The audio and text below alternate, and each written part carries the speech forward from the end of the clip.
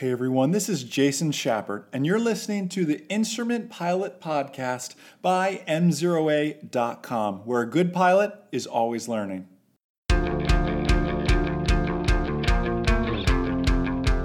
What could you expect on your Instrument Pilot check ride?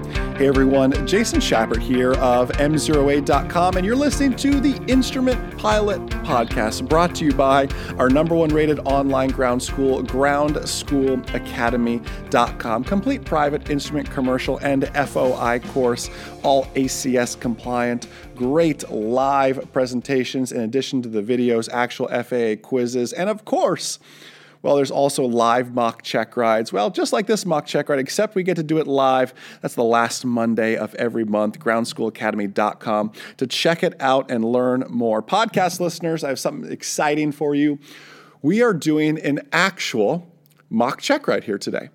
And I've chosen 5 what I believe are truly difficult instrument pilot real. These aren't just like Jason made this up and thought it was a good idea.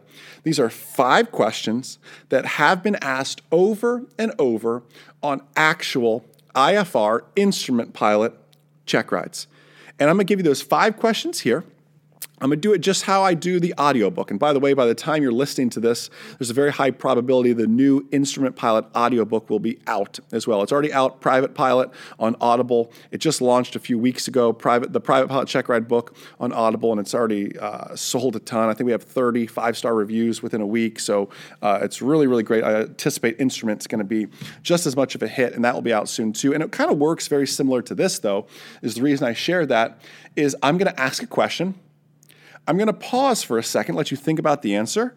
I'm going to give you the correct answer, and then we're going to go back and talk about why. Why is this the best answer? And that's what we're going to work through here together. Again, we do mock check rides like this at the end of every month, the last Monday of every month with our online ground school members. I believe next Monday is going to be that mock check ride. So lots of great stuff for you ground school members, something to look forward to. And even if on your trial, if you're on a part of our Facebook trial, you'll be able to check that out as well here. Let's dive into it. 5 actual FAA check ride questions, and it starts here. What is absolute altitude? What is absolute altitude? There's a lot of altitudes. Remember, there's a lot of acronyms in IFR flying, right? This is a tough one. What is absolute altitude? I'm going to give you a second to think about that one. Obviously not to be confused with true altitude and indicated altitude and everything else, right? What is absolute altitude?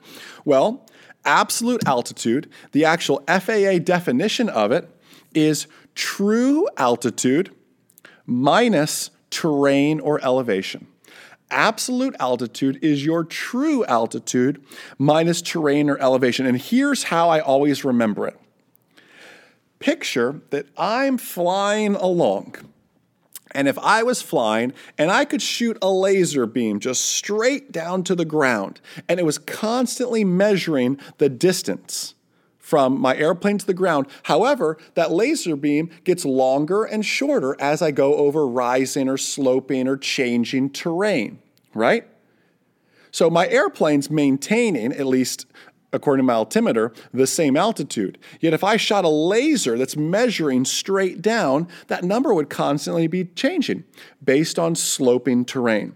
That number that laser would come up with, that is my absolute altitude. In fact, that technology, it exists. It's not used much anymore. It's now dated technology, but there's something called a radar altimeter, and that's exactly what it did. It was underneath the airplane. It broadcast straight down and bounced back up, and it told you your absolute altitude, which is your height above terrain, and it's constantly changing unless you're flying over a very, very flat part of the country.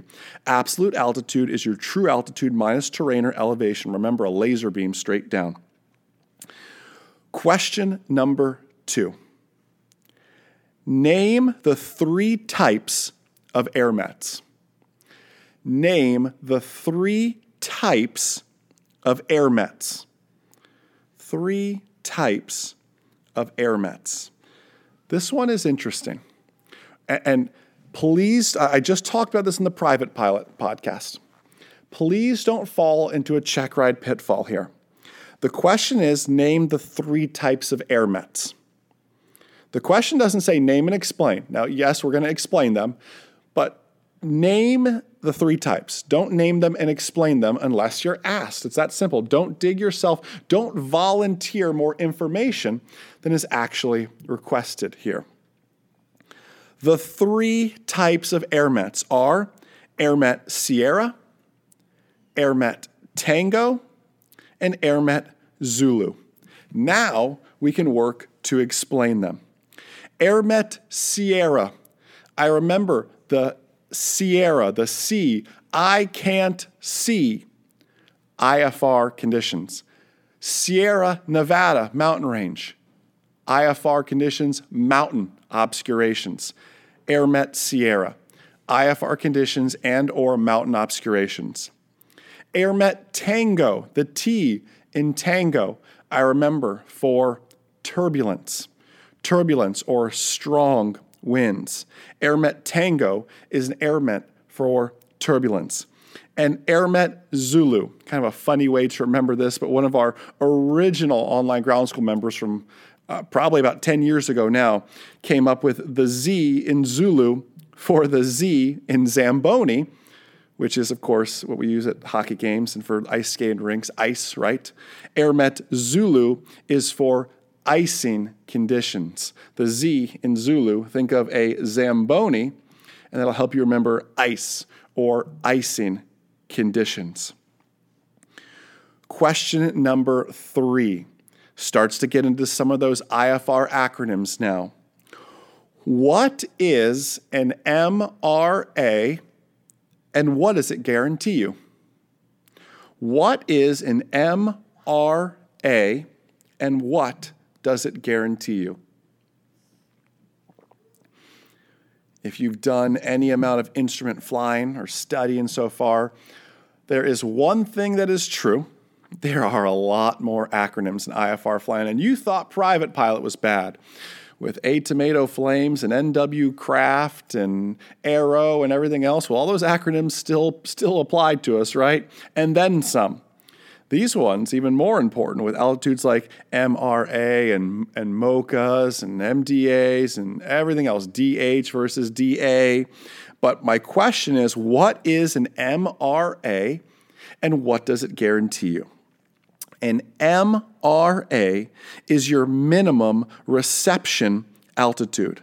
Minimum reception altitude.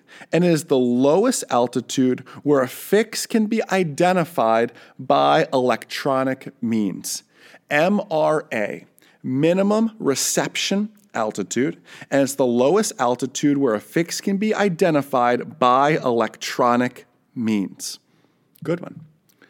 Question number 4. When holding at a fix with an uncharted holding pattern, what should you report to ATC? I'll read it again. When you're holding at a fix with an uncharted holding pattern, what should you report to ATC? I'm holding at a fix. It's an uncharted, unpublished holding pattern.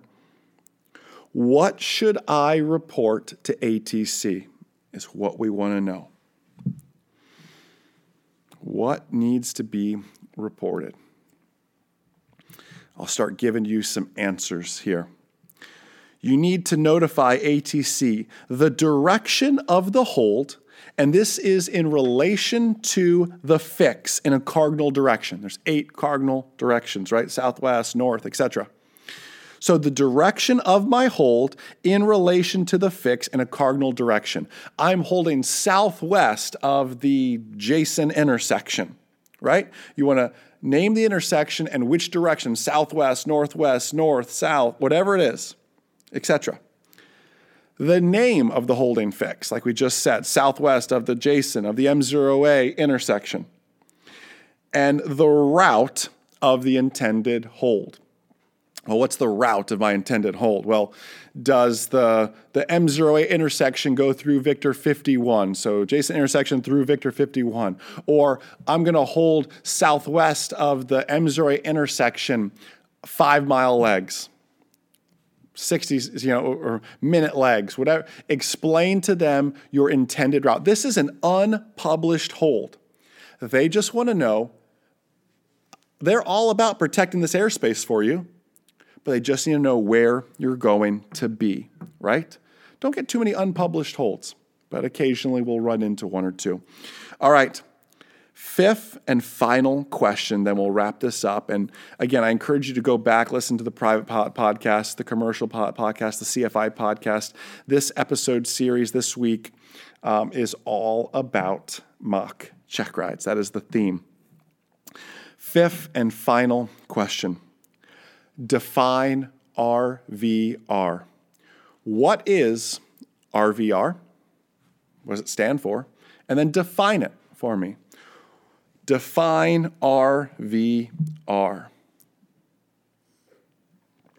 Perhaps you've seen RVR in a METAR. I guarantee you've almost seen it in a METAR, especially at some of the busier airports, larger airports, usually during poor weather conditions is when you see RVR.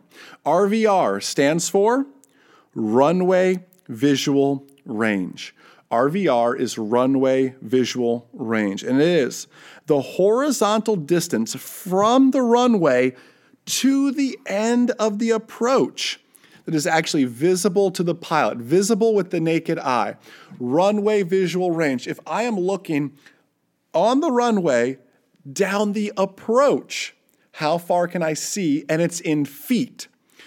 My rule of thumb is when we start getting into RVR and you start telling me visibility is 2,000 feet, I'm probably not going to be shooting an instrument approach there. There's a high probability I'm going missed if I attempt that, right? If I can only see 2,000 feet in front of me. That's not my idea of fun in a 172 shooting an approach down to minimums, right? That's just, I'm getting too old for that, right? So anyways, but listen, I hope you enjoyed this. I hope you'll go back. Listen, month after month, the private, the instrument, the commercial, the CFI podcasts continue to be some of the most listened to and most highly reviewed aviation podcasts on iTunes, and it's because of great listeners like yourself. So thank you so much. I do hope you'll consider us for all your flight training needs, or listen, even if you just love this content, you love the YouTube videos, I hope you'll stop by at Sun and Fun or Oshkosh, or just an air show or a seminar we host one day, or just on a Facebook or YouTube Live, and just say hi. We love hearing from the M08 Nation. So listen, enjoy the rest of your day, and most importantly, remember that a good pilot is always learning. Have a great day, guys. We'll see ya.